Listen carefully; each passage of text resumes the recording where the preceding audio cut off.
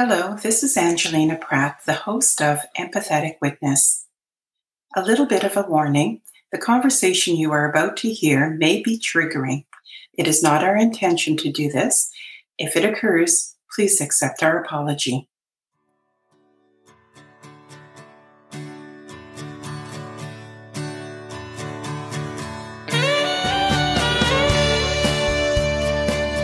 All right.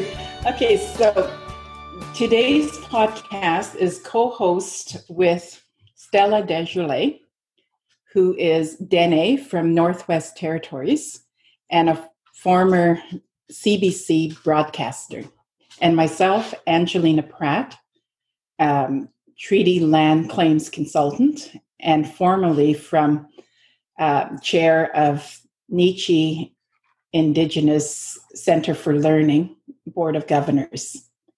Today we will be talking about addictions, and we are going to be in a conversation with Len Pierre. So leave it to Stella. Thank you, Angelina.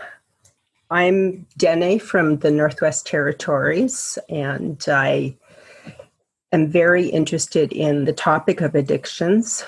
It's something that I don't know much about, but I wanted to be involved, and because I understand that it's very important, and it can be a difficult topic, I think, for First Nations to talk about. So my interest is knowing how addictions has affected the First Nations communities.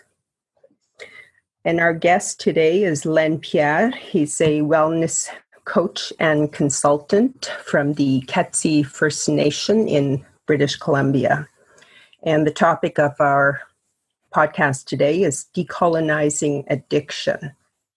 Len, first of all, how did you get involved in working with addictions? Mm-hmm.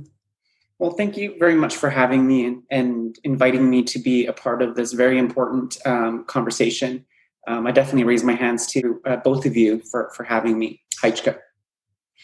My story and how I got involved with substance use and addiction came from a position I worked for with the First Nations Health Authority in British Columbia.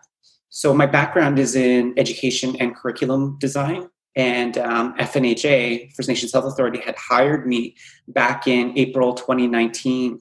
And what they had brought me on board to do was to decolonize and indigenize their public health curriculum, their clinical curriculum for population and public health, which was primarily around the area of sexual health and bloodborne infections. But harm reduction was a really big piece of that work as well. And so in April 2016, when I had first signed on to that kind of work, in British Columbia, our public health officer declared a state of emergency for the number of overdoses we were seeing in our province. So that kind of really amped up our work in First Nations Health Authority. So we traveled to, hundreds of First Nations communities in British Columbia in our very first year of operation, just having very sensitive, very safe conversations about substance use, about addiction, and about overdose. And out of all of those experiences, what really happened is it informed our decolonial curriculum for addiction. Because what we found from traveling and visiting chiefs and counselors and elders and knowledge keepers was that our story about addiction and substance use was quite different than the mainstream population. So that's kind of where my journey began with having these conversations. You mentioned decolonization for the average person in simple terms. Can you explain what that means? Yeah, for sure. In the most simplest way that I like to explain decolonization is it's really a deconstruction, a dismantling, and a disrupting of colonial and cultural barriers that separate us, suppress us, and often oppress us. So living in Canada as a country, Canada is a very colonial country that continues to try to dominate minority cultures and more specifically Indigenous cultures and Indigenous ways of being, Indigenous ways of thinking, and Indigenous ways of doing things. And so quite often it's almost like this colonial boot that is over our way of doing, how we like to conduct our own affairs and our own business. So decolonization really is about taking a look at how we do things and disrupting them, dismantling them, and really creating more room for a more traditional way of doing our affairs, a more cultural way of doing our affairs. So decolonizing something like addiction really is removing the, let's say, clinical or religious good, bad, binary thought, black and white thinking that we apply towards addiction, and really talking about addiction through a cultural lens, which we would, to indigenize it would be, well, we're all on our own healing journey. Mm. Is it, what do you feel when, some people say, or they don't recognize they're colonized. So they don't understand, like, how am I colonized? Like, that's a pretty simple thing, but I hear that all the time where people don't recognize what it is that they are colonized or even influenced by religion or anything else. Mm-hmm. How do you explain that? Such a good question. And it's such a hard question to address. And it's such a hard question to answer as well, because colonial ideology is just so deep rooted inside every single one of us as Indigenous people, because now it has become an intergenerational effect of residential schools and the 60s scoop and land theft and day schools. It's just so deeply embedded that it's become, really, at the end of the day, it's become rooted into our belief system. So a good example, and there's so many examples that we can pick from, but an example I will often bring about is patriarchy, and just how patriarchal a colonial system has influenced our culture. But in a very traditional sense, matriarchy and matrilineal justice and ways of approaching and ways of being and doing and knowing was our way of life. But colonization came in and is like, patriarchy, the oldest man in the room is the one who's going to be in charge. And then in a very Indigenous sense, we're like, no, that does not work for us. And then, of course, when we look at our respect and love and inclusivity towards our two-spirit folks, gay, lesbian, bisexual, transgendered members of our communities, colonialism came in and applied religious and religion ideology behind that identity and how we were going to mistreat them. So that kind of came in and disrupted our belief system too. So they're so deeply ingrained. I like to pick some of those as examples to answer that question. Yeah, it's pretty complex, isn't it? Because, when I think of my own people, the Dene, we've been influenced by religion for so long that even some of our prayers are based on like the Catholic religion. Mm-hmm. And so it's hard to untangle how we view and separate what is our true nature, our true Indigenous powers, and what is actually influenced by religion. Because for myself as a Catholic, for the longest time, I've always said, well, I'm indoctrinated, because when you're indoctrinated by something, you can't separate yourself and distinguish what is your true thinking and what is influenced by the church. Mm-hmm. You are totally indoctrinated. Like you can't separate yourself from that, because you're awashed with it. Yeah. And it becomes who you are. Yeah. Right? Absolutely. It's such a core piece of our identity. And I find that to be such an interesting topic for when we want to decolonize or indigenize anything. And decolonizing ourselves first, because we can't decolonize anything outside of us. We have to start with our hearts and minds around decolonizing our identity. And that was the biggest thing I learned when I first started decolonial work in 2016. It was honestly a grapple with myself, my emotions, my experiences, what I've been taught, what I've been trained or groomed into by my elders, my knowledge keepers, my relatives. And it's lifelong. Indigenization and decolonization really is a lifelong process of coming to terms with what pieces of your Indigenous identity are impacted by colonization and colonial ideology, for sure. Mm. How do you apply what you've just told us? I understand that it's a gift to people, what you're doing, what you've undertaken. How do you see what you have to offer to First Nations communities or other communities that may not understand what it is we're talking about today? Mm-hmm. I would say that probably the greatest gift that I have to be able to contribute to this work and this dialogue at the community level really is a sense of humility. And I think that is so essential as a principle for decolonial and indigenization kind of work, because you do need to kind of take a step back and just really observe and reflect and ask some really good questions. And I think that also a strength that I bring to this work is just having an investment in it. I know that in a time of truth and reconciliation, we want to decolonize many of our systems that scaffold this country. Our healthcare system calls for decolonization. Our education system calls for decolonization. Our justice system most definitely needs to be decolonized in some aspects. And so because I have an invested interest in this area, I'm constantly in meetings and gatherings and teaching and learning environments where we're talking about nothing but decolonial approaches to our work. One of my current contracts is as a cultural safety coordinator with one of our healthcare systems in this province. And part of that work is making our healthcare system more culturally safe for Indigenous folks.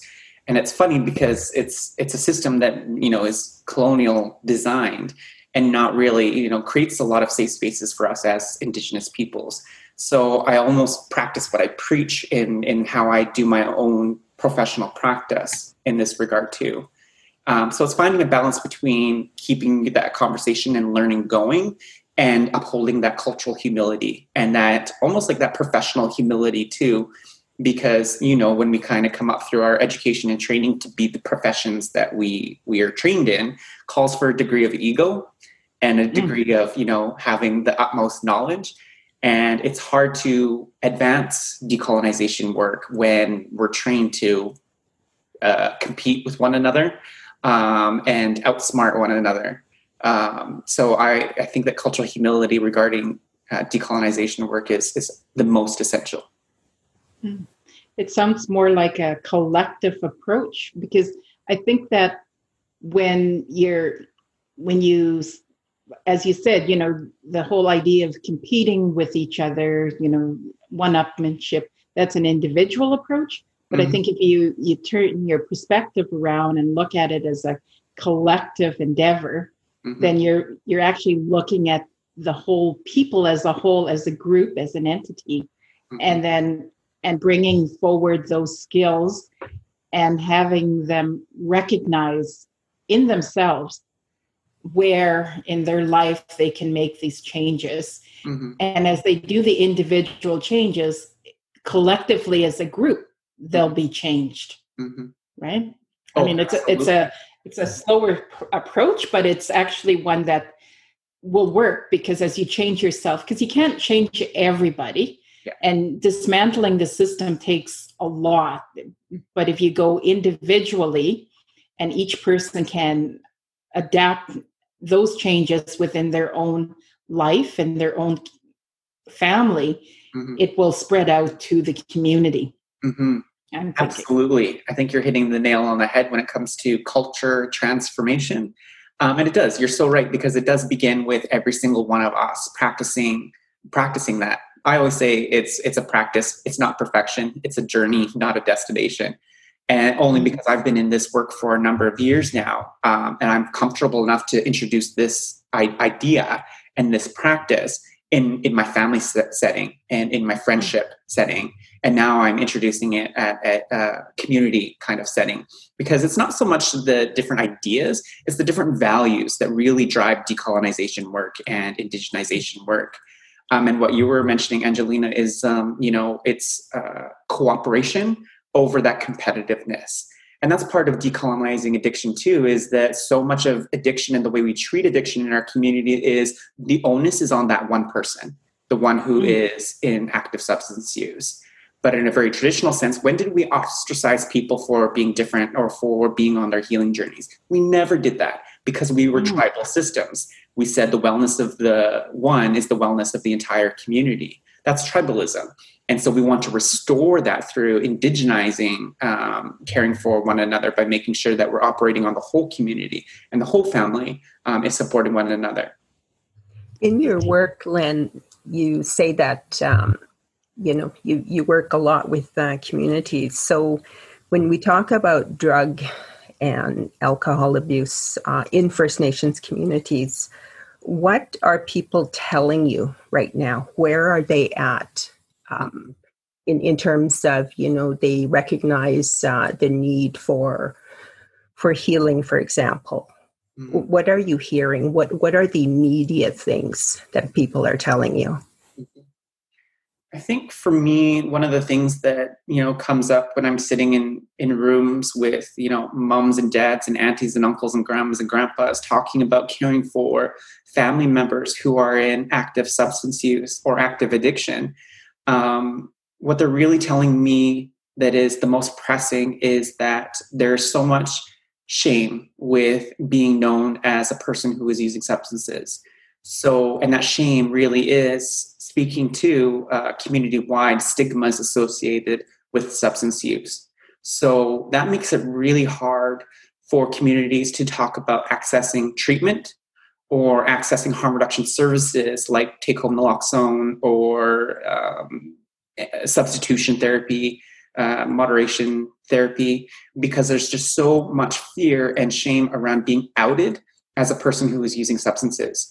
Because quite often, we think when we put addiction on the table or substance use on the table for discussion, we think we know who everybody is who is actively using substances.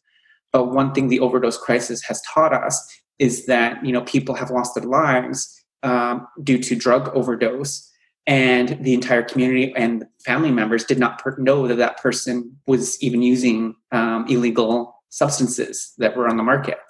So what that's telling us is that there's a huge hidden population in our own communities as well who are using substances recreationally or medicinally or maybe within addiction, and are also still losing their lives as well. So I would say that shame and barriers to accessing healing services are probably the number one conversations we're having at the family and community level. And so what that tells me is that we actively need to start talking about stigma associated with using drugs as one of the major priority areas for substance use programming at the community level. Absolutely.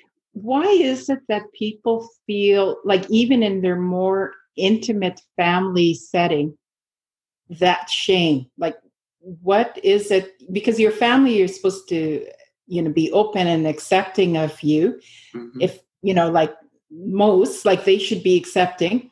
So why is the shame still preventing people from talking about it? Like, what is it that creates that feeling? I think that it is and I think that, over the stories and talking about this with so many different community leaders and knowledge keepers and community members, is that the shame really kind of comes from this deep rooted belief that we have inherited from the residential schools legacy, that if you are doing drugs, you are thought of to be a bad person, somebody who is, destroying their body, so to speak. And so that subtle belief really is in all the different communications that we have with our families. I remember growing up, sitting at, the dinner table with my entire family, and when somebody was known, because, we gossip at our family dinner tables too. Yes, we do. Quite often, for that gossip, somebody would become known to be actively using substances or may have experienced an overdose. And I remember my parents saying like, oh, that person's a bad person. And if you do drugs, you're a bad person. So it's like, it's reinforced not just by, our parents, but it's also reinforced by the television and news media. popular documentary shows like Intervention. So we have this, what I call social conditioning or socialization in a developed country that we're constantly being pumped with information that is inaccurate and not accurate to, a very healthcare or a wellness-oriented type of lens or approach or way of a wellness perspective on the matter. So we have so much stigma that is just constantly reinforced into our brains that it for people who are actively using substances, it's like, okay, well, it's just not even good. It's not a good idea to come forward and say, I am using substances or I'm in a relationship with addiction. Can you expand on what you said about information? You mentioned media. Give us an example of what you're talking about. So the media is really good at portraying misinformation, because we all know that fear really drives a lot of our news coverage and our news stories. And so the media for a long time has really just represented and painted substance use and the substance use community with this really bad brush of just really ugly things that weren't inaccurate to science, the science behind it all. So, and a good example of this was a social media post came out of the United States, I believe. And the United States has been in an overdose crisis for many, many years now. And it's only becoming more and more kind of like a wildfire situation down there, just as much as it is in British Columbia, especially during COVID days. But when that overdose crisis was first declared, there was this really awful image that was being circulated on Facebook, and I remember seeing it. It was an image of two parents who had overdosed on opioids in the front seats of a minivan. And in the back seat of that van was a toddler who was strapped into their seat. And so it was just such a striking image, and it really just judged and shamed anybody who was using substances, and is really shaming anybody who out there who might look at that and come across that image, and just showing how irresponsible that those parents were. So what that does, and what the implications of that social media posts and media news coverage stories like that is, stigma, social stigma for substance use goes through the roof. And then all the community chatter at that time becomes about how evil substance use is and how evil people who are using substances really is. So what happens after that? Nobody talks about their substance use. Nobody wants to go into a clinic or to a healthcare, like a health center, and ask for treatment because they don't want to be outed as one of those evil people. So the people, the community members who are actively using substances, their stigma goes up so much that it just becomes not a safe conversation anywhere in our society to have those life-saving conversations. So they don't feel safe in their own communities as well. When they're battling with something that is so big, so huge, that's been around for many, many years. And one of the things that we hear about is trauma. They say trauma leads to addiction. What are your views on that? Absolutely. I think that the research and the literature out there highly suggests that trauma is a driving force for substance use and addiction. And this, I often teach this at the university in the clinical setting as well. We as Indigenous people know that we are overrepresented in substance use and addiction. And it's easy to understand, where our collective trauma comes from because of the colonial traumas that we have endured, the colonial events that we've endured over the last couple of centuries.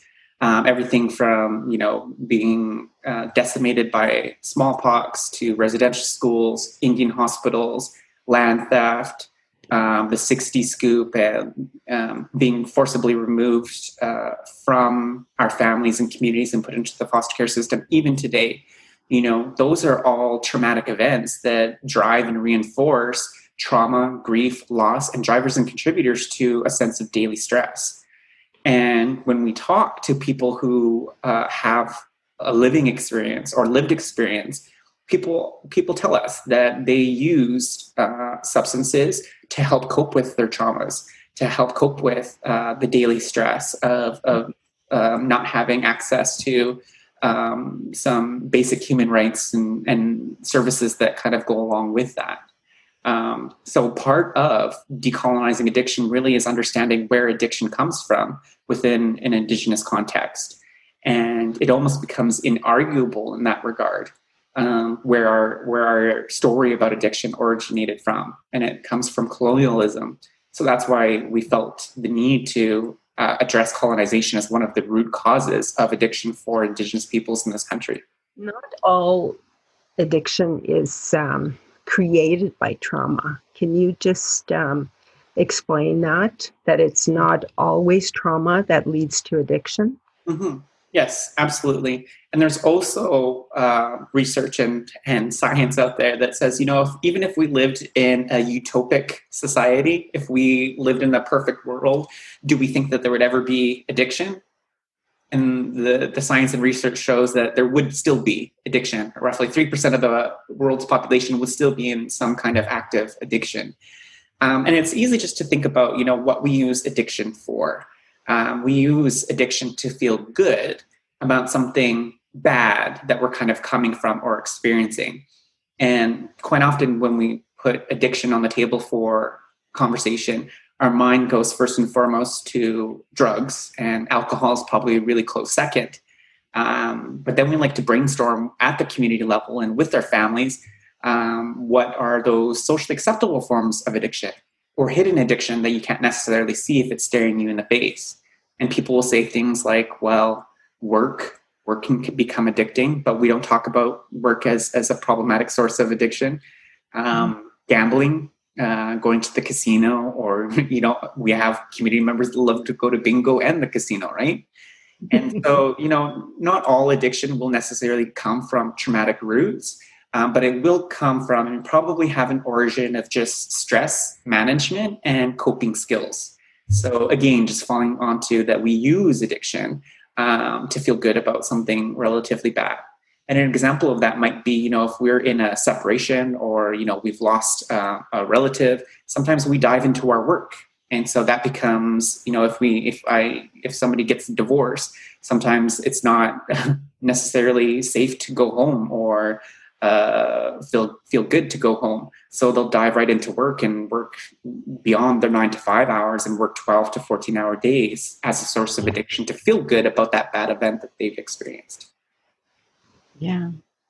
I heard in your TED talk, you mentioned that prohibition is not an answer to eliminating addiction. Mm-hmm. And I was kind of thinking, with respect to harm reduction, which is, a way to mitigate the addiction and to actually protect the user, how is that it relate to prohibition, like stopping, so you're not advocating that somebody stop completely because that creates a health issue. Mm-hmm. So what are your thoughts on harm reduction? Mm-hmm. I am all for harm reduction because, for too long we have, in the Indigenous context, only talked about substance use within that good-bad binary and abstinence-only programming. Yes. Just say no, don't do it, just quit. And that comes from the residential schools as well, because we can't argue that because religion is all about abstinence only. Just say no, don't do it, just quit. And mm-hmm. we know that does not work for all of our Indigenous community members. We know that doesn't work for all of our relatives who are in active substance use or active addiction. So if it doesn't work for everybody, what is the next best thing? Well, if we implement and invest our time and energy and resources into harm reduction programming, there are so many more steps that can support people on their healing journey. Things like education, outreach, developing relationships, providing education about safer using, substitution therapy, moderation therapy, all those things that can really help improve the quality of people's lives. The relationship between harm reduction and prohibition really is about prioritizing where our resources go to. So in that TED Talk, I mentioned that we waste millions and millions and millions of dollars a year on the war on drugs here in this country. And really, it does more harm than it does good. Because when we criminalize people who are using substances and we put all this wasted time and energy into it, we just further stigmatize substance use, and substance use goes underground. And if it goes underground, we can't talk about it. And if we can't talk about it, we can't exchange life-saving information like reversing overdoses, substitution therapy, and all the other harm reduction things that we want to talk about to improve people's well-being. But if we ended the war on drugs in this country, if we ended prohibition in Canada, we would decriminalize all people who are using substances so that we would destigmatize substance use. But then we would put all those millions of dollars into other areas of substance use programming, like treatment, prevention, and harm reduction, which would improve, quality of life for our population from coast to coast to coast, tenfold, probably. Mm-hmm. I totally agree with you. I haven't sat on the Nietzsche Board of Governors, which is an Indigenous institution that teaches and trains counselors dealing with addictions. One of the driving force on the board was abstinence. Like, even to be a board member, you had to agree and disclose that you are a sober person and you don't take any. Even at one point, we had a discussion about prescription drugs.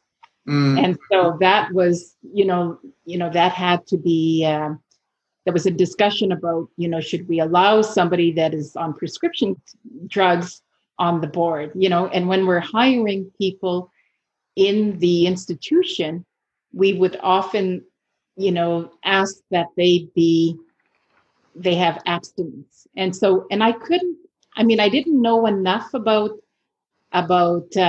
addictions in terms of abstinence and harm reduction, but I instinctively thought that harm reduction seemed to be a model that should be followed, because it made sense to me that if people were to stop cold turkey, they risk their health. And so I thought, well, the next best thing to do is to have moderation and a scale of harm reduction. But for the longest time, and I think even to this day, Nietzsche requires, Board of Governors, employees to all abstain from drugs and alcohol to be part. And I think you're right. I mean, that is a focus that is the wrong place to focus it. Because Nietzsche has been in existence over 45 years. And the issues of drugs and alcohol in the communities is still there. That was there 45 years ago. It still exists. In fact, it's worse. But, so how do we move to the next phase?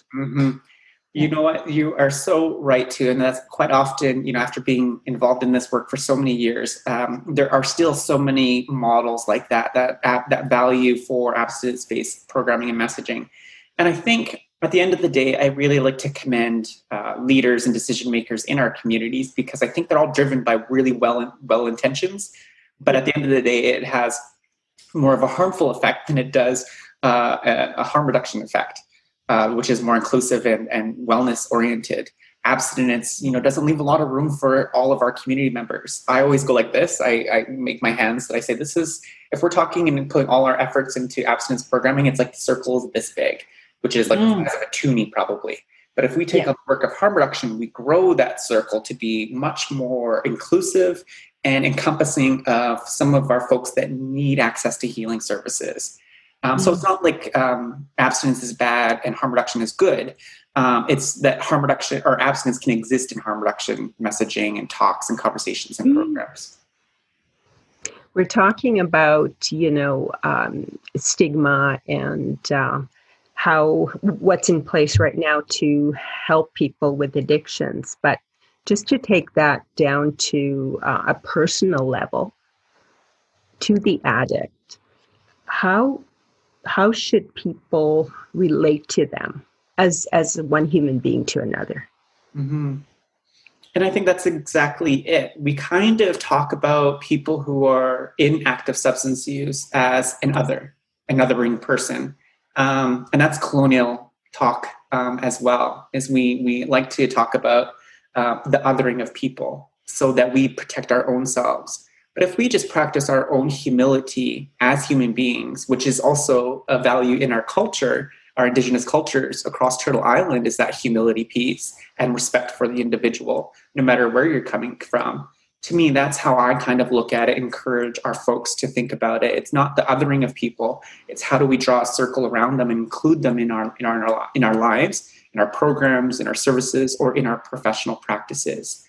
So it's looking at people who are actively using substances, not as a bad person, that good bad binary that we've been taught from religion and residential school, but it's looking at them in their substance use as a reflection and where they are showing you where they are at on their own healing journey, given colonization. And we're all on our own healing journey. I mean, none of us as Indigenous people are untouched by colonialism in this country. And we all have different ways of going about our healing journey. I need to pray, I need to meditate, and I need to talk. And I go to counseling to talk about how colonization has impacted my personal life. And so when I'm working with or talking or teaching about substance use for First Nations and Indigenous people, I say it's not talking about the good and bad of substance use. It's talking about where that person's at in their own healing. How does this relate to intergenerational impacts? You know, we talk about residential school survivors. We talk about the church's role in, First Nations communities. So how does one understand really, unless they're in that community? And I'm talking about outsiders looking in and how First Nations are dealing with this. Mm. That's a hard one to kind of navigate. In our province of British Columbia, a lot of when we start introducing the idea of decolonizing substance use and indigenizing harm reduction, that approach has really created a lot more autonomy for community systemic transformation in the way that they are actively responding to the overdose crisis in our province. So we've had First Nation communities that have been 100% abstinent for many, many decades. And then a new chief will come in, be elected in, and change the tone of that conversation in that community and implement harm reduction across the board. And that drastically changes the minds and attitudes and feelings and emotions of everybody in that community. And what happened is in the abstinent model, there was a lot of overdose deaths and events that were happening in that community. But then when harm reduction was introduced and being led at the community leadership level, it drastically changed and reduced our overdoses that we were seeing in that community. And then what actually happened was people were accessing treatment a lot more because it all of a sudden became safe to go into the health center and ask the nurse or ask the doctor about accessing harm reduction and also accessing treatment. So transformation kind of ebbs and flows in this day and age, because I think that, each and every one of us are on our own learning journey as well for decolonizing our work, decolonizing our principles, and decolonizing our approaches to how we want to be as a human being in this life. So it kind of ebbs and flows. And that's why I always say it's a practice, not perfection. And if it ebbs and flows for us personally, it's definitely going to ebb and flow for communities and organizations. Because sometimes you just have one key influencer who will kind of come into the community, and then a lot of the harm reduction efforts can kind of be decimated if they're pro-abstinence and anti-harm reduction.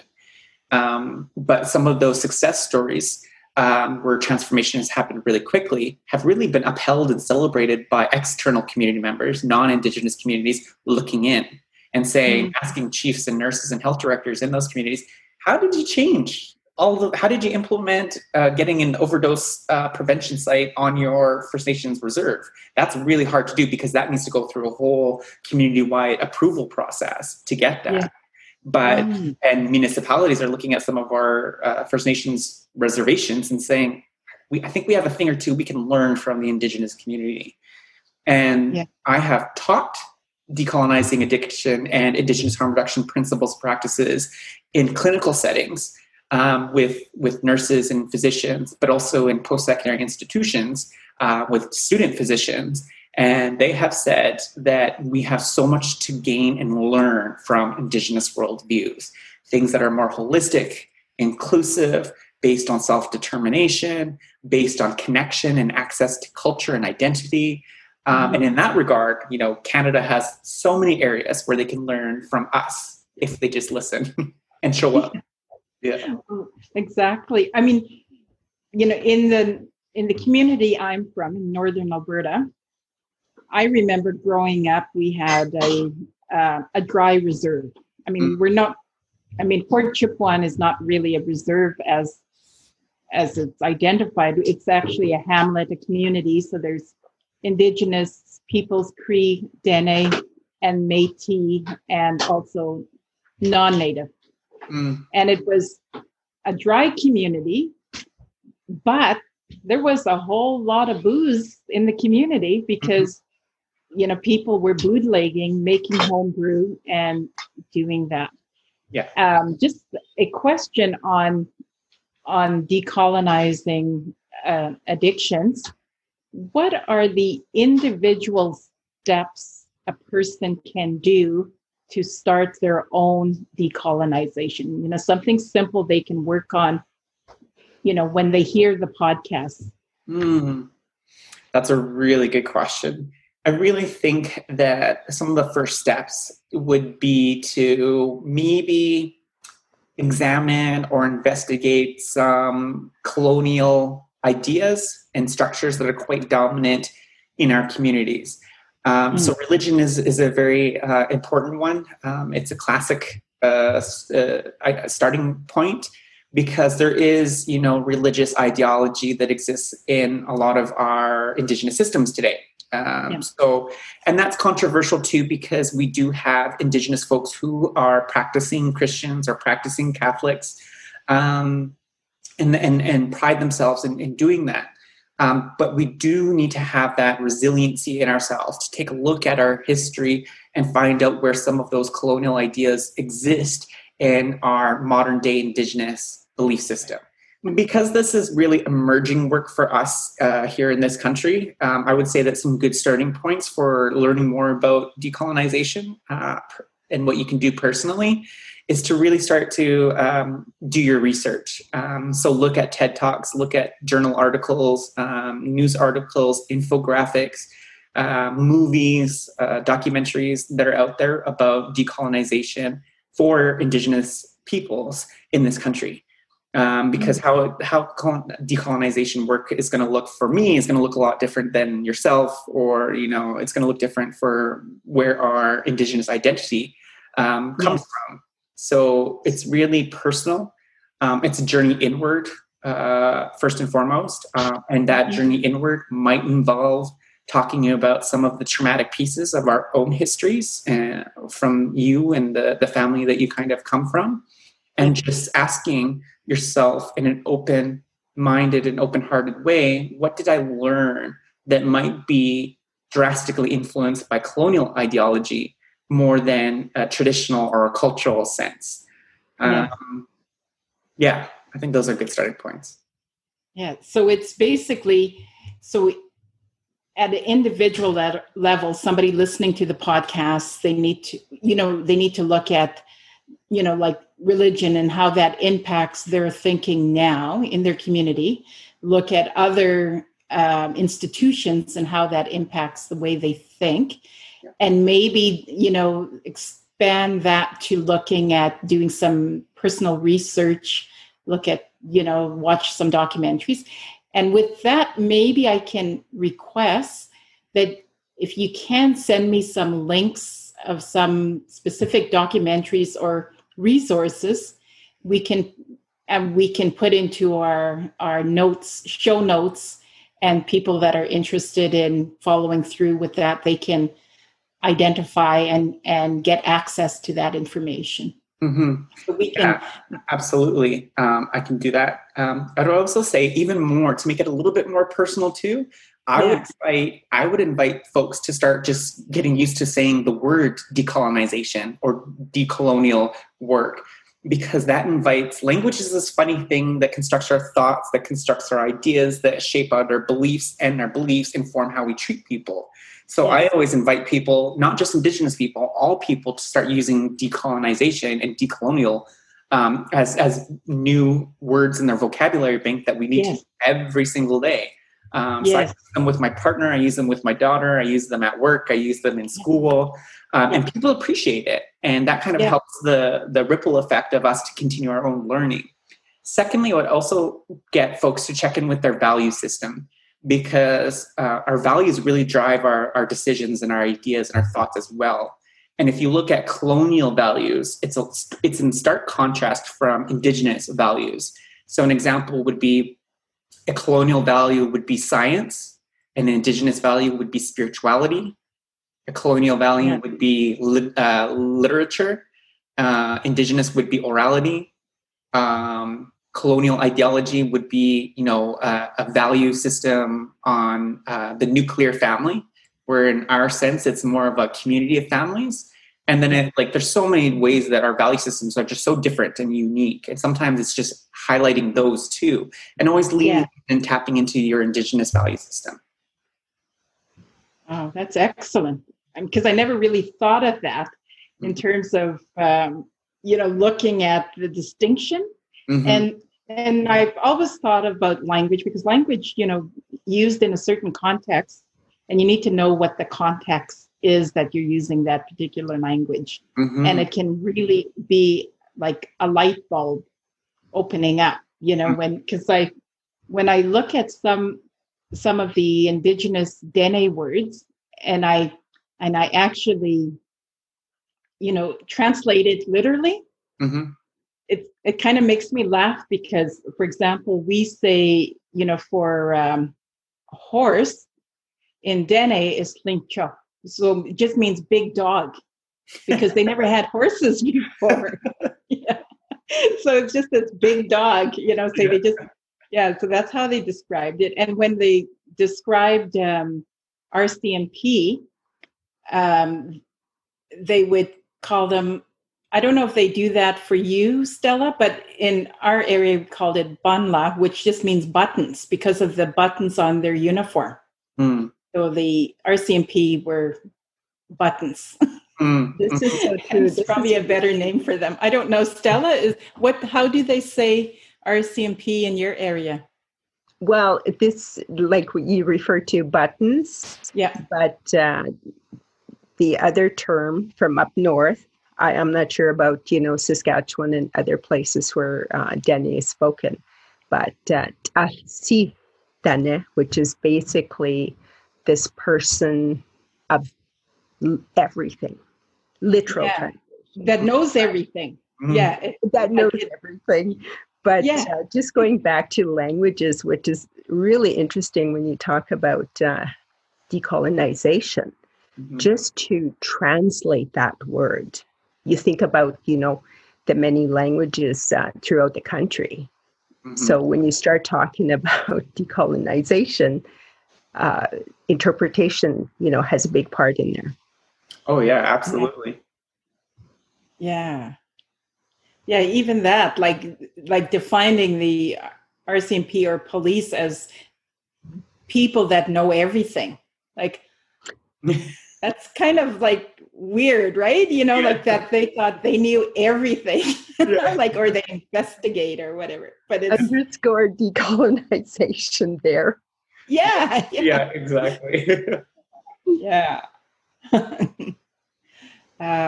So it's I look at language a lot. I look at how people speak, and language really does And that's why it was interesting for me when I initially did the demo podcast for Empathetic Witness. I had to be careful about what I said because words do mean something to people and they're tied into their experience. Mm-hmm. And so I didn't really comprehend that what I said would actually be traumatic to somebody. Language use. That's a major part of decolonizing addiction and substance use as well. Because for so long, we've applied, non-Indigenous ways of looking and supporting people on their healing journeys. And so quite often, a big part of decolonizing substance use is changing the way we talk about people who are actively using substances. Because, it breaks my heart when I'm in community and people say, oh, my relative's an addict or my relative's a user. And that's really stigmatizing language. And it's also colonial language. And it's pathologizing language that dehumanizes that person. And that shapes our attitudes and minds and how we're going to treat that person too, as probably being lesser, which is everything colonial values. So within an Indigenous worldview, it's, safer. So instead of saying addict and junkie and user, we invite people to say people first language. So people who use substances, people who use drugs, people with living experience, people who smoke, and people who drink. And then, of course, there's another one, too, that I like to try and nip in the butt is, people use the term clean when they're abstinent. Like, my relative's been clean and sober for 10 years. But what does that apply to somebody who's still actively using substances? That they're dirty? And we don't want to use that language either because, again, it's stigmatizing. So we say people on their healing journey. Yes, no. You are so right. I remember years and years ago when I was probably freshman in university, I was talking to my professor who was teaching Indigenous studies. And I had to do a paper, and I did a paper on trappers, on my father as a trapper. And so we were talking about my paper, and I said, well, my parents are illiterate. And she looked at me and she said, don't say that. They just, maybe they can't read English or they can't write that, but they're not illiterate. Your people are really strong people. And by using that terminology, you're making them less than, because you're in university, right? So it also shows that you're ashamed of them. By saying that, and so that always stuck in my head when she said that. And then after, I started doing some research on my genealogy, I actually found that my great grandmother spoke and wrote French. And I never knew that, but it just kind of shows you, you have this really small point of view, right? And I think when you talk about Indigenous worldview, I see that as an expansive too, it's an inclusive. So it opens it up. And my point of view as a freshman in university was really narrow for me to say to a professor that my parents were, didn't read or write, and I referred to them as what I did, so it's really, it's a different point of view. Yes. And it's an expansive and all-inclusive point of view. And I like to think of it that way. Yeah. Oh, yeah. We're talking about putting labels on people. And, just listening to Angelina say that, we're ashamed. Like, for example, Len, you said, in a community, a person will say, oh, my relative is either an addict or a junkie or whatever, and they're ostracized by their own communities. But then this whole question of labeling, would you say that's a form of protecting ourselves, like against them as others? Yes. Absolutely. Again, it's that reinforced othering of people that is also colonial ideology, right? We love and Canadian socialization and colonization reinforces that in us as we're kind of coming up in this country. And we find this also in mental health, when people are called upon by their diagnosis over then a person who has these things, right? And this is something I talk about in the healthcare setting all the time, is we overly pathologize people. But it is also at the community level. I see that as a defense mechanism to other people, because that's the whole system of competition versus a system of cooperation, which is part of the decolonial work. Yes. Wow, this is really a fascinating conversation, and I think we could go on and on forever. Yeah. And we're just touching the surface right now, just the surface. Yeah. And I always say that, substance use can be its own master's degree in just understanding and having these kinds of conversations. And the same for decolonization. You can probably, that's like a PhD investment to get your doctoral in these kinds of conversations and ways of knowing and being. But absolutely, we're just scratching the surface. Yeah. And, what I'm really interested to hear from you, Len, is, the work that takes you, to communities, and, you work with non-Native people as well. What do you find, do you have to try to explain all the time what message you're trying to get across? Mm-hmm. Yes, absolutely. And I think that for both substance use and decolonizing substance use, it's a very loaded conversation. I mean, just like how our conversation, we've covered so many different topic areas under the umbrella of colonization and substance use, that often there are times with Indigenous people and non-Indigenous people that, they get hung up on one idea probably about 15 minutes ago in the conversation. And then so it'll come up again as a question like, oh, what did you mean when you said it like this? Because I find decolonial work and substance use work to kind of be almost subjective, and it doesn't have so much form or shape. So it's really hard for us to digest. We need the time and we need the repetition to kind of have these conversations as an ongoing. That's why I always say it's a practice, not perfection, because we can't hear it just once and understand it and then apply it. So there's oftentimes in community dialogue where I'm constantly having to reinforce some ideas or reinforce some learning objectives, like language use. And an example I have is I used to say something like, when it comes to substance use at the community level, we're all in this together. And I kept saying that for like a 2-hour training that I was doing in a community. And one of the matriarchs in that community was like, you keep saying we're all in this together. I don't feel like I'm abstinent. How am I in this together, right? And so the medicine wheel, I drew the 4 different relationships we can have with substances. We can be abstinent. We can have a medicinal relationship, meaning that we use it for medicine. We can be in a recreational relationship with substances, meaning that we only use our substances of choice recreationally, like during weekends or celebrations. And then the 4th quadrant would be we can have an addiction with substance use. And I put that all into a medicine wheel. And then I said, you may be abstinent, but it doesn't mean that you don't have loved ones who you love and care for that can be in either one of the other quadrants. And she was like smacked her forehead. She's like, okay, I got it.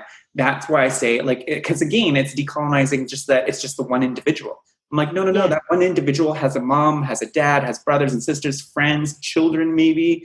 And so this dialogue needs to keep having, we need to keep having as we're all in this together.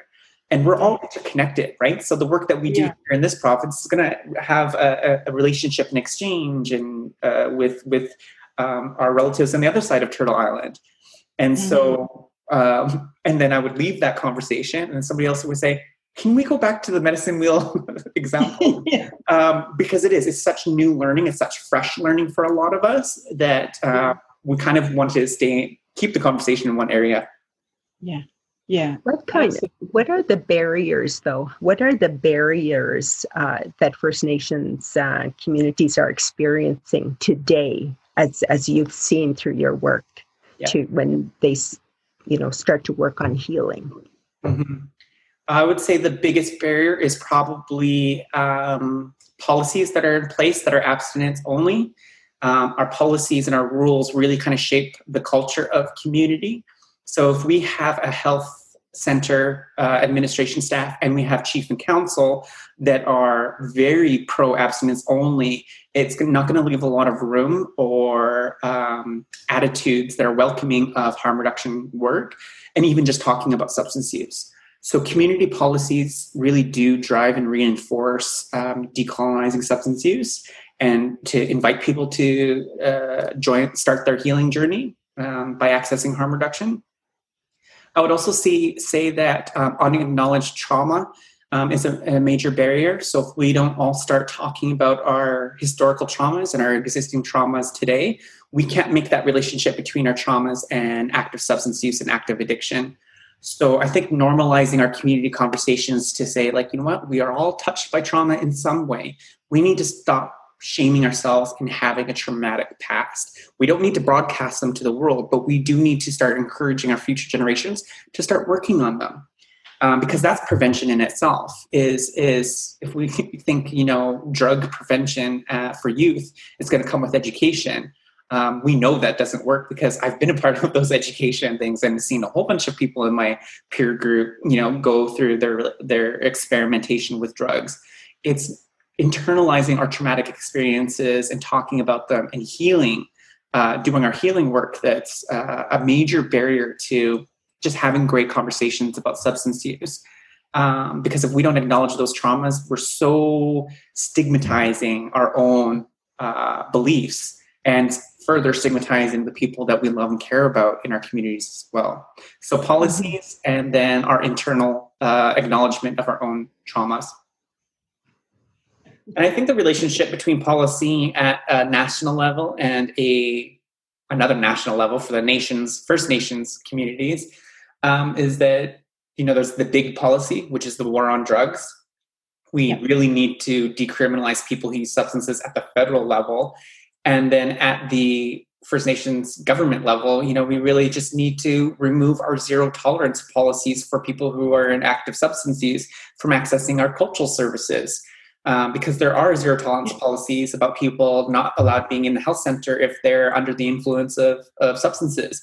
But does that mean just because they're under the influence that they can't access healing services that are provided by the community? And so that's kind of where the relationship, it's a microcosm, right? We take that on as First Nations people. We're taking up that war on drugs, which is really just taking up a war on our own people. Yes. Yeah. And people have been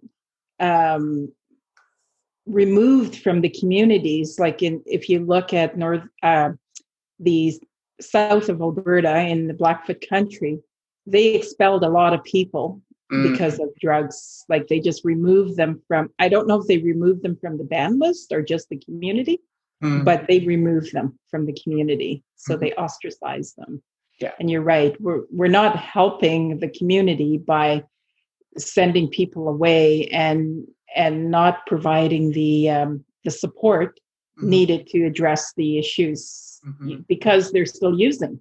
Yeah. Like for the longest time, my brother, I was saying to you that it's his birthday today if he was still living. But I don't drink, but I would invite him to come to my house. And I never said to him, if you're drinking, you can't come here. I just said to him, you can come visit. I invite you to visit. And if you do drink, then just do it quietly. Don't be a maniac and cause disruption. And he wasn't like that anyway.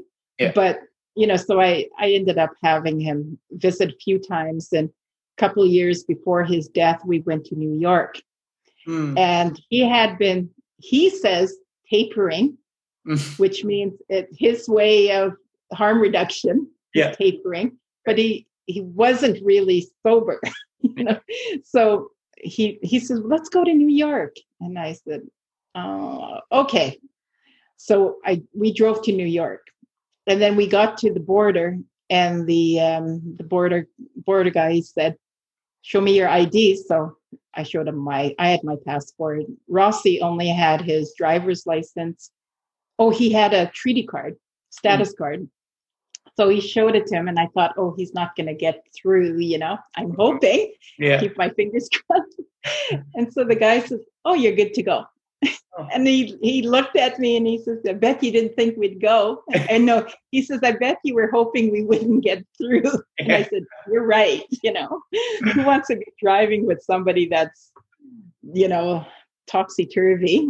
And so we went to New York, and he pretty much was good. He was doing his tapering, so he never went totally crazy. But towards the last day, I think it was because he knew we were coming home. Like, my worst fear was losing him in New York. Mm-hmm. If he was drunk, and he had over $100,000 in his account. Mm-hmm. My worst fear would be we would lose him and never see him again. Mm-hmm. New York is huge, right? You don't know what he could get into. Yeah. And he was always talking about his money. Mm-hmm. I got all this money, he'd go into a bar and he says, it's on me. And he always wanted to say that, Yeah. So he found a little bar close to our hotel, and we would do the tourist stuff in the daytime, just, go visiting museums and doing things. We'd have dinner. After dinner, he'd go off on his own. Then next morning, he'd come back and tell us what kind of shenanigans he's been up to. And my son said, oh, we cannot let Uncle Rossi go unsupervised. We have to have a leash on him. We can't let him just go out there. And towards the end, I think he was losing a little bit of control of his tapering. Mm-hmm. And he was very, very sick on the drive back. But we came back anyway, and we didn't lose him, and he had a good time. It was the best time of his life. He always wanted to go to New York. Oh, and so it was just really great for him. And it turned out his bank card he couldn't use. So we covered everything because he had no access to his money. Yeah. But yeah, it's we treat our own people really bad in our family. One of my sisters kicked him out of her apartment in 40 below, almost 50 below weather in northern Alberta with no shoes because he had been drinking. Wow. Like, kicked him out the door. Yeah. In his stocking feet. Like, to me, there is no excuse for that. There is no excuse for that. And that broke my heart. Mm-hmm. Because I always saw him, in as much as he had an addiction problem, a drinking problem, I always saw the humanity in him. Mm-hmm. That was never lost on me, that he was a human being. Mm-hmm. And I think with some people, they lose the fact of the humanism in the people, right? Yeah, and that's the problem. Yeah. And I think that really that kind of idea and that belief system can really inform a culture. And that can be the culture of the community, is that we just have disgust, anger, or resentment to people who are in active addiction. Yeah. And that hurts us too at the same time. It's almost like the self-destruct for us as care providers who are taking care of people, because we feel that shame and guilt and anger that goes along with that. But to transform, and so that becomes a barrier in itself too for First Nations communities, but just try to shift that and transform that to get back to, our Indigenous perspective and worldview, which is holistic and inclusive, and just respecting the dignity, like the humanness of the people that we love and care for, is the goal. Yes. I've been in one community that was really small and rural and remote. And it was when I had just written and created Decolonizing Addiction, presented it, and she was an elder who had opened us up in a prayer for that training. And she was, by the end of that training, she was really crying. And I thought that I had triggered her just talking about substance use. And so I felt really terrible. And so I asked if she kind of wanted to, if we wanted to kind of move on from this topic or conversation, or if she wanted to say anything and let me know. And she said, she's like, I'm just so thankful for this presentation. because now I feel like I can hug my son and daughter again, because her son and daughter were in active substance use, active addiction. And she had that anger and had that resentment and felt like she needed to ostracize them from her family to protect the family. But she's like, oh, with this conversation today, I feel like I can hug my son and daughter again. And then I started bawling because I'm like, that is such an emotional, transformative movement that changed her life, because she felt like she can. I mean, that's painful. I mean, in COVID, we all feel alone and miss people, and we miss our hugs. We miss visiting. But to feel that from your own children, because they are known as the active substance users in the community, is torturous, right? So it's that internal work that we need to work on ourselves too, to change our beliefs. Yeah. Oh my God. That's amazing. That's amazing. That is so poignant, that part, that bit of information, just to know that she was able to hug her family again without reservation, and without feeling the shame. Because I know mothers with addicted children are really, their main fear is, I have a sister that has sons that are addicted, and she said her main fear is getting that call one day that they have been passed because of their addictions. Yeah. And nobody understands that grief of a mom that loses their children through addictions, and so that's a powerful moment that you had with that woman. Yeah, really powerful.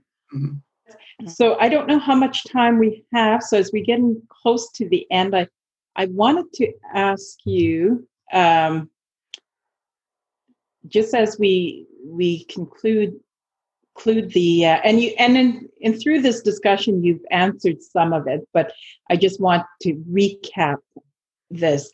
So my question to you, Len, is, if you were a chief in your community, I know you're a knowledge keeper, traditional knowledge keeper, so that gives you some clout, I believe, anyway. If you were a chief,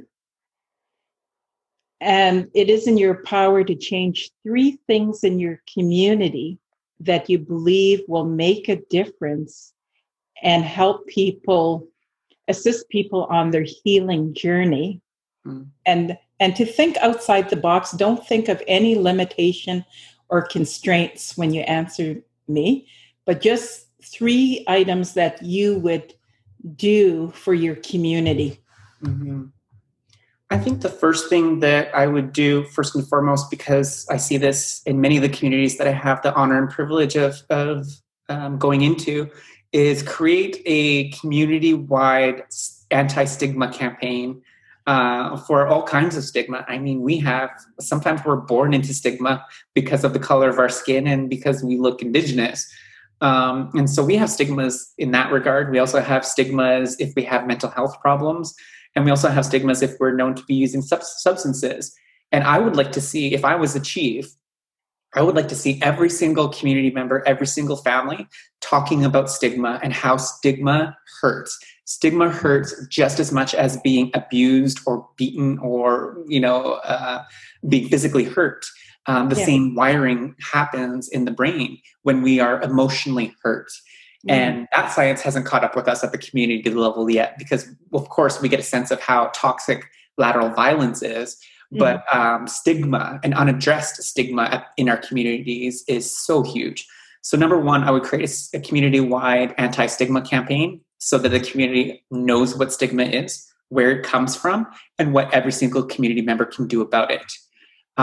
Secondly, I would balance out and create more room and opportunity for harm reduction programming and services at the community level, because it's been proven time and time again that harm reduction and access to harm reduction programming can save lives. And we are losing community members. We are losing loved ones in this crisis. And so amping up our harm reduction efforts at the community level will have a drastic effect on increasing lives. Saving lives, but also improving the quality of life for people who are actively using substances and addiction. And then the third thing I think I would do, which is just as equally as important, is that acknowledging trauma piece, so that people kind of start to grasp working with their traumas and their stresses and their grief at very early on, and ask the community, how do we create a community and a culture that is very welcoming and supportive and encouraging of doing our own personal work? Because sometimes I think that we do it, but we do it on our own when we're ready, which is good. Yeah. But how do we start having family conversations and community conversations about encouraging everybody to access counseling services, to do journaling, to tell their stories, but in a safe and respectful way? So that may be the third thing that I would implement if I were chief. I really am honored that you took us up. I think people will, as they're listening to this podcast, get so much from it. We've touched on so many areas in this conversation. And I think we could do 2 or 3 more of these. And we might maybe do another special one just on trauma. And then we'll just kind of see from there where we go. But there's so much. And I want to touch on the, more in depth, the whole trauma, because we're all so traumatized collectively. And in this global pandemic, we are collectively being traumatized again. Yeah, re-traumatized. Yeah. Yeah. Absolutely. Yeah. So and I do want to honor and recognize too that I've brought up so many times in this conversation our traumas and our collective traumas. But I also like to balance that out with our resilience pieces too, because there are so many great things to celebrate, that we are so strong, we are so vibrant, we're still here. And changing the world as fast as we possibly can for the betterment of all people, really. So I do want to honor and recognize our intergenerational resiliency as well. Yes, and it's there. I mean, I think Stella and I had a little conversation about that just before the call. In that, she was saying, well, this is a very serious topic. Let's not be laughing and having fun. And I said, in our hometowns, when we have funerals, we're laughing. Yeah. We're telling stories, we're laughing, and when we pick stories of the deceased, it's always funny stories about, remember that time that person did this, and it's always funny, and we're laughing, and kids are running around. So I recognize that it is a difficult subject. But you're right, in our resilience, and one of the things we do as Indigenous people is we put in a little levity into a serious situation. It's not that we don't take it seriously. We take it very seriously. It's that it helps us expel some of that energy, that energy that's stuck in us because of the seriousness of what we're dealing with. And so by releasing, and that's kind of taking care of trauma too. When you release that energy, you're letting it go. It's self-care. Yeah.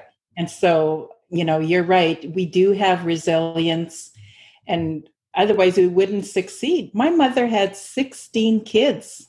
Oh, wow. Like, can you imagine? Like, I mean, when you have 16 kids, like, just imagine if you only had 1 or 2. And multiply that by, almost 16, like the worry, right? Yeah. I think about the worry she went through and the difficulty she went through, because you just want so much good for your children. Like you just want the best safety for them, and you want them to be, well-adjusted and happy adults. And so I believe that, the reason she survived with all her children is that the resilience that we inherited from our ancestors that helped get her through, this, from, like she was born in 1919 and lived until, 4 years ago. So she was 97 when she died.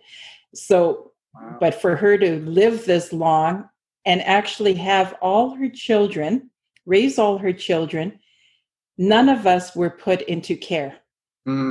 So we never were, put into care. We were never taken by foster care. We were never taken by the 60 scoop.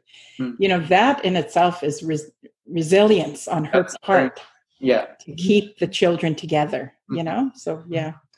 Thank you. I think so this much. is really, sorry, Angelina, I just thought of something here, and Len made a reference to that earlier about elders, and the lessons and everything that we're taught, we take to heart. Mm-hmm. And I think that would be a really good conversation, learning from our grandmothers and, just the things that are passed down, mm-hmm. that we hold on to and that works for us, Mm-hmm. Absolutely. So women, I totally believe in that. Mm-hmm. Yeah. I know it's amazing we get so much more wiser as we get older. I mean, that's not amazing. You're but it's supposed that we do. To. You're supposed to. There's so many stories my father, my grandmother told us that back then I paid no attention to. And then, now I'm thinking, oh my God, I should have, what was that story again? Yeah. But we can't have a do-over, but we can do better with our children. Mm-hmm. We can pass on the knowledge to our children, mm-hmm. and emphasize the strengths that we have so mm-hmm. that they feel confident in who they are. Mm-hmm. Because, many First Nations Indigenous people feel, because of what they experience through residential schools, that they feel less than, the Europeans. And so, and the heartbreaking thing is that they weren't less than. They were actually really significantly better than, So the fact that, so I don't know, Len, were you ever in residential school? No, I wasn't. No. No, nor were my parents. But all my grandparents were on both sides of my family. Yeah. Okay. Yeah. So you have a bit of trauma from them mm-hmm. because of how they experienced it. Mm-hmm. But I was in residential school, but in the later parts, like in the late 60s, early 70s, I was in residential school. So things had changed by the time I got there. Mm-hmm. My sister was working in the kitchen, and this is about, this is a whole nother conversation, but when you talk about decolonization in residential school, like when I was there with people that I knew, and I wrote about it in my blog, that while horrible things were happening, I was totally unaware of them. I didn't know these bad things were happening to people. Mm-hmm. And it seems, and I was living there amongst them, mm-hmm. like these, other students that experience this horrible stuff, but I was right there and I didn't know. Mm-hmm. And so I kind of feel a little bit of, what do you call that? Survivor's remorse, because, I don't feel like I was traumatized like they were. Mm-hmm. By the time I was in residential school, even though I'm not Cree, we learned Cree songs. The Crees were speaking their language. The Dene were speaking their language because we had, the father and the nuns knew how to speak Dene, and they would speak Dene language. Mm-hmm. So I didn't feel that my Indigenous identity was being sabotaged, mm-hmm. But others in the same group did feel that. So it's all relative to what you experience, and only you can be experiencing that. Yeah. Right? Yeah, absolutely. That's why it's a journey. Yeah. Individual journey that we take. Mm-hmm. Stella, do you have anything to add? Well, I do have more questions, but I think, Angelina, as you said, it could be for another time, and one of the things I found really fascinating is the communities, and Len, you have more knowledge about this than I do, but one of the things, like I said, I find really fascinating is how do you interpret, decolonization, harm reduction, the stigma? Like, how do you if you had, like, say, a bowl and you were able to put all these things in, and what would you see work? Like, what would be something that we could do right now to start the healing? Like, just that whole, because as you said, we talked about all kinds of stuff, but just at the beginning, and you've probably seen this through your work and heard and talked to a lot of people, but, like, where do we start? Like, we talk about decolonization, there's effects from residential schools, and, there's a whole list of them. Mm-hmm. But just the immediate thing, to start on that healing. Yeah. So I think, so I have a lot of questions still. Yeah. And that's such a great question. And if I could just briefly, because there's, I feel like my spirit's talking to me, and how I would offer or invite people to start. What can we start right away? I would say probably the most effective thing that we can do as Indigenous peoples is to accept where we are at on our healing journey. And I think acceptance is the first step in working with substances or people who are using substances. But it's also, on the other circle, it's very much the first step that we need to do for decolonization work as well. We need to accept where we're kind of at, accept our feelings around it, forgive ourselves if we feel like we're carrying some burden that we haven't addressed. And in decolonial work, we need to accept that it's a huge lifelong process, that colonial ideology has taught us that we want an immediate fix, because we can order skip the dishes, we can go through a drive-thru, we can order things on Amazon. We're a generation that is gratified by instant manifestation. We get things really quick. But decolonial work is not going to happen overnight, nor did it happen overnight. It took hundreds of years for the colonial countries to colonize many of the countries around the world. And so it's going to be an intergenerational piece of work as well. And I know that my ancestors did everything that they possibly could to start that conversation and to protect our culture and protect our traditions. And my part today is to accept that I'm going to continue that on. And my children will have to continue that good decolonial work in the future as well. Yes, absolutely. Oh my God. Yeah, we could talk on forever. Yeah. Okay, so I just want to extend to you my, appreciation, like I said, and the honor it is to talk to you, because you're very insightful. You're very articulate, like you speak really well. It's not a surprise, but because of the work you do, but you really do speak to me at the level that I'm at, and you have so much to offer. And I just want to encourage you to keep doing what you're doing. Keep locking down those colonial blocks and breaking through that, and doing the work in the community and reaching as many people as possible.